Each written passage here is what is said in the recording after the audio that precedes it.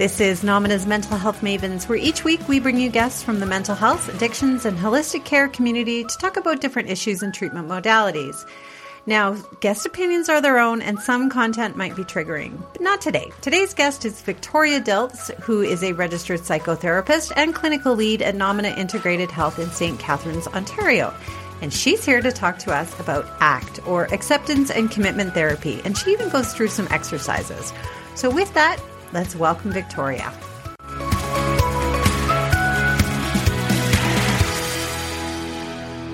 Well, welcome back, Victoria. It is always such a pleasure to see you. And today we're going to talk about ACT, or Acceptance and Commitment Therapy. So maybe you want to give us a brief introduction onto what is it? Sure. So acceptance and commitment therapy, it is technically what's called or part of what is classified as the third wave of behavior therapy. So it's kind of developed on the heels of some of those previous behavior therapy techniques. The gentleman who developed it, his name is Stephen Hayes. So this was kind of formalized in the mid to late 80s. I think it's 1986, actually. So really, it's looking at how thoughts, how the way people think and what people think, how that affects behavior, and in turn, how that kind of affects well-being as well. So it's really emphasizing the importance of kind of accepting unwanted thoughts and feelings and emotions rather than trying to control them, and then really stressing how we can kind of identify our own values and the best way to move forward with those values. And so it kind of all works together. I know that sounds a little vague, and we're going to get into some more nitty gritty about it, but that's kind of the overview of how that works and what the important parts are. Because my husband loves it when I talk about him on this channel. Yeah. Might be a little sarcasm there. But just this morning, I could see him spiraling because he broke the washing machine trying to fix the washing machine. And I can see that spiraling. Yes.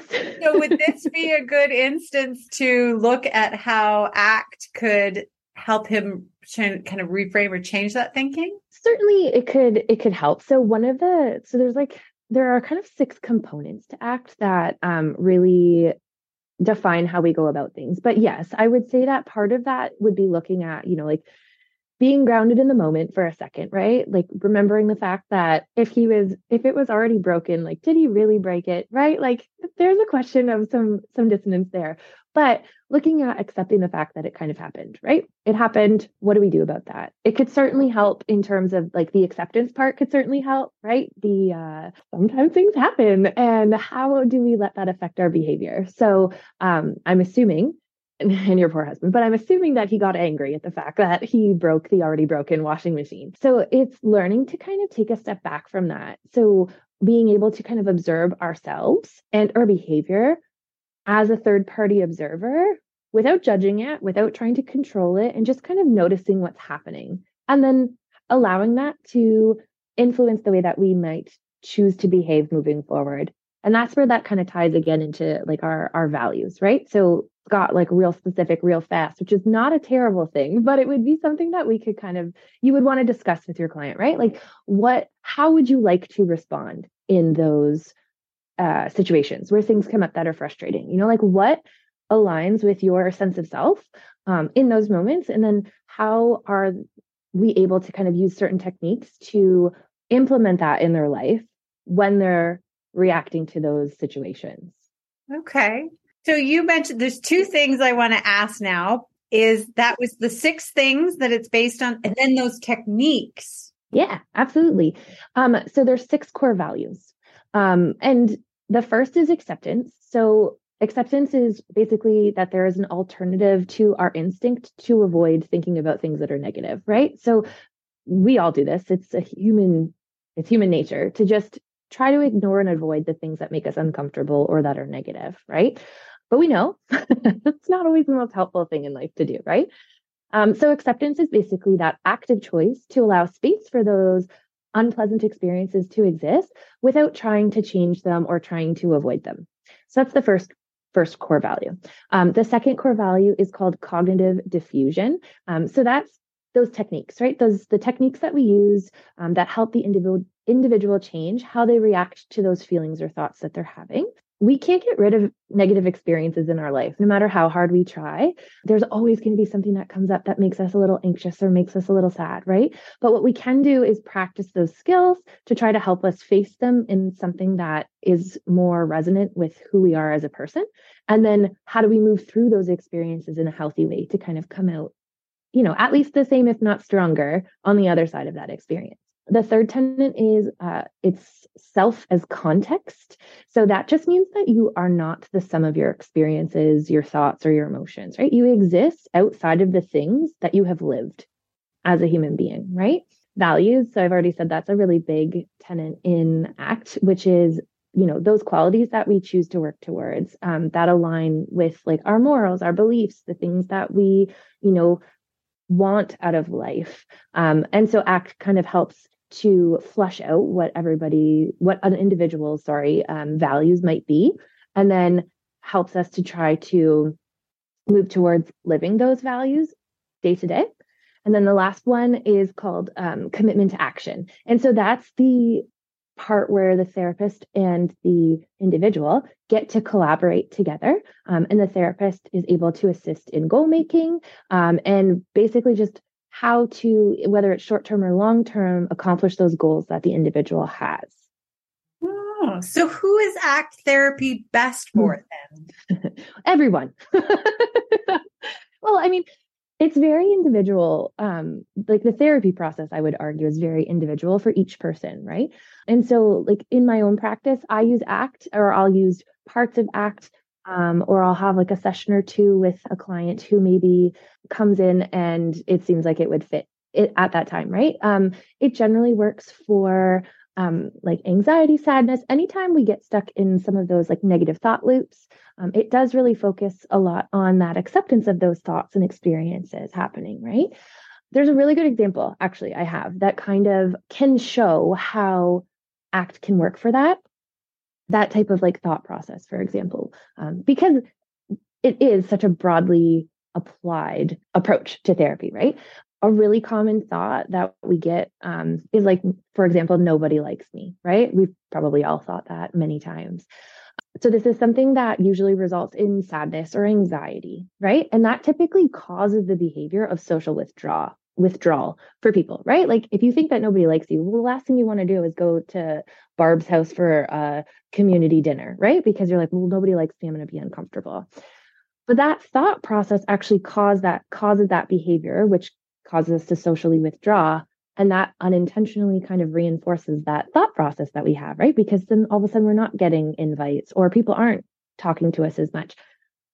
But when we can kind of step away from ourselves a little bit, we can recognize that behavior and also recognize that like that, decrease in social invites is not a reflection on the fact that they don't like you. It's maybe a reflection on the fact that you've been withdrawing and not going to those social occasions. And so maybe they're not asking as much because they just figured you're busy, right? So we remove that little bit of like, oh gosh, nobody likes me, and that's why it's not happening.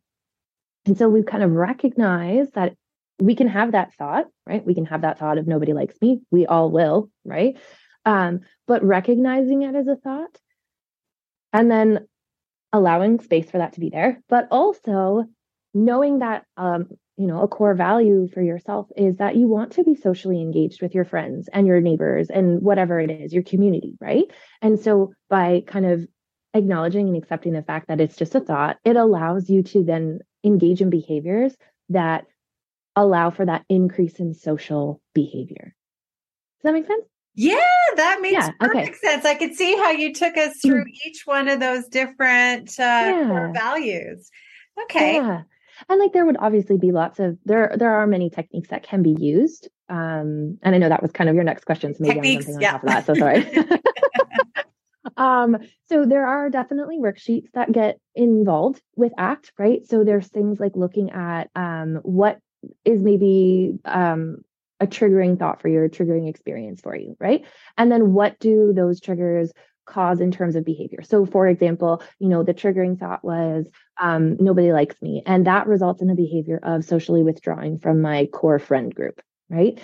Um, there's also a worksheet. It's basically the one that I'm thinking of is a bullseye, but it's clarifying your values, right? Like what is actually important to you in life? Because many of us move through life not really 100% knowing exactly how we feel about certain things. So sometimes clarifying those values helps an individual to feel more connected to, their thoughts or behaviors, and also the things that they want to change. Because sometimes we think we have a value, and then when we start to get into it, we're like, oh, okay, actually that's a little different, right? And because of that, this has to shift.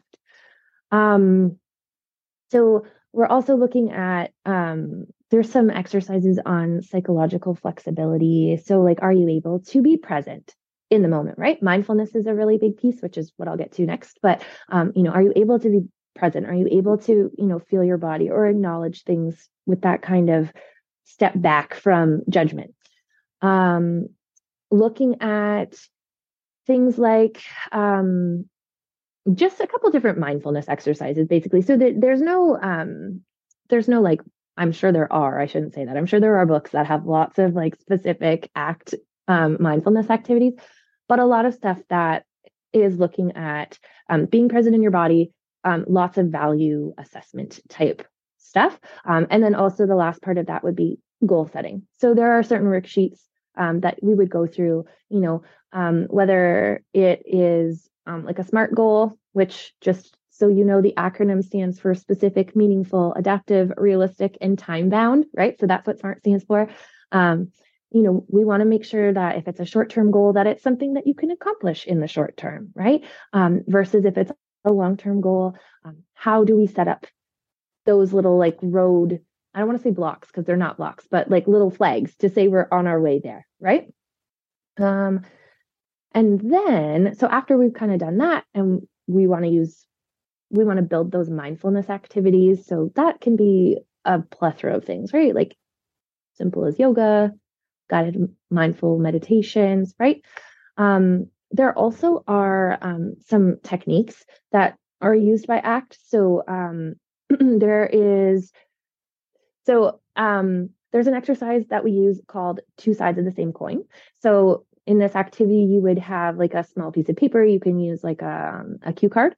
And basically you would have your individual write down what they value about an activity, right? And then on the other side would be like difficult feelings or thoughts that they sometimes have about that activity, right? So looking at how it aligns with your values, right? And because that's a really important part. We want to make sure that our life is full of things that support and align with our value and our values, sorry, because that provides meaning for us.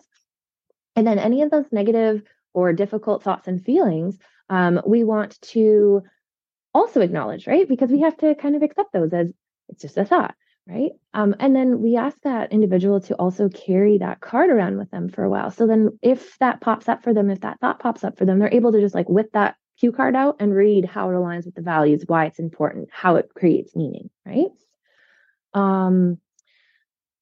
Another big technique is mindfulness of emotion. So again, that's like really just sitting in your body and being aware of what's going on, being in touch with how you're feeling in a non-judgmental way, which is the really hard piece, right? So nobody's good at mindfulness the first time. Even when they are good at mindfulness, sometimes they're not good at it that day. So that's okay. Right? It's all part of the practice. One other thing that ACT uses a lot are metaphors as well, right? So the one example, I actually used it with you earlier when we were chatting, but it's for myself, not on you. But it's called the sailing boat metaphor. So it's basically, occasionally water is going to come over the edge of the boat, right? Your feet get a little wet, it's a little uncomfortable, whatever. But every once in a while, there's a big wave, right? And then what do? Right? Do you just like, oh, we're sinking and we jump off and like swim back to like the land where you could be in the middle of the ocean?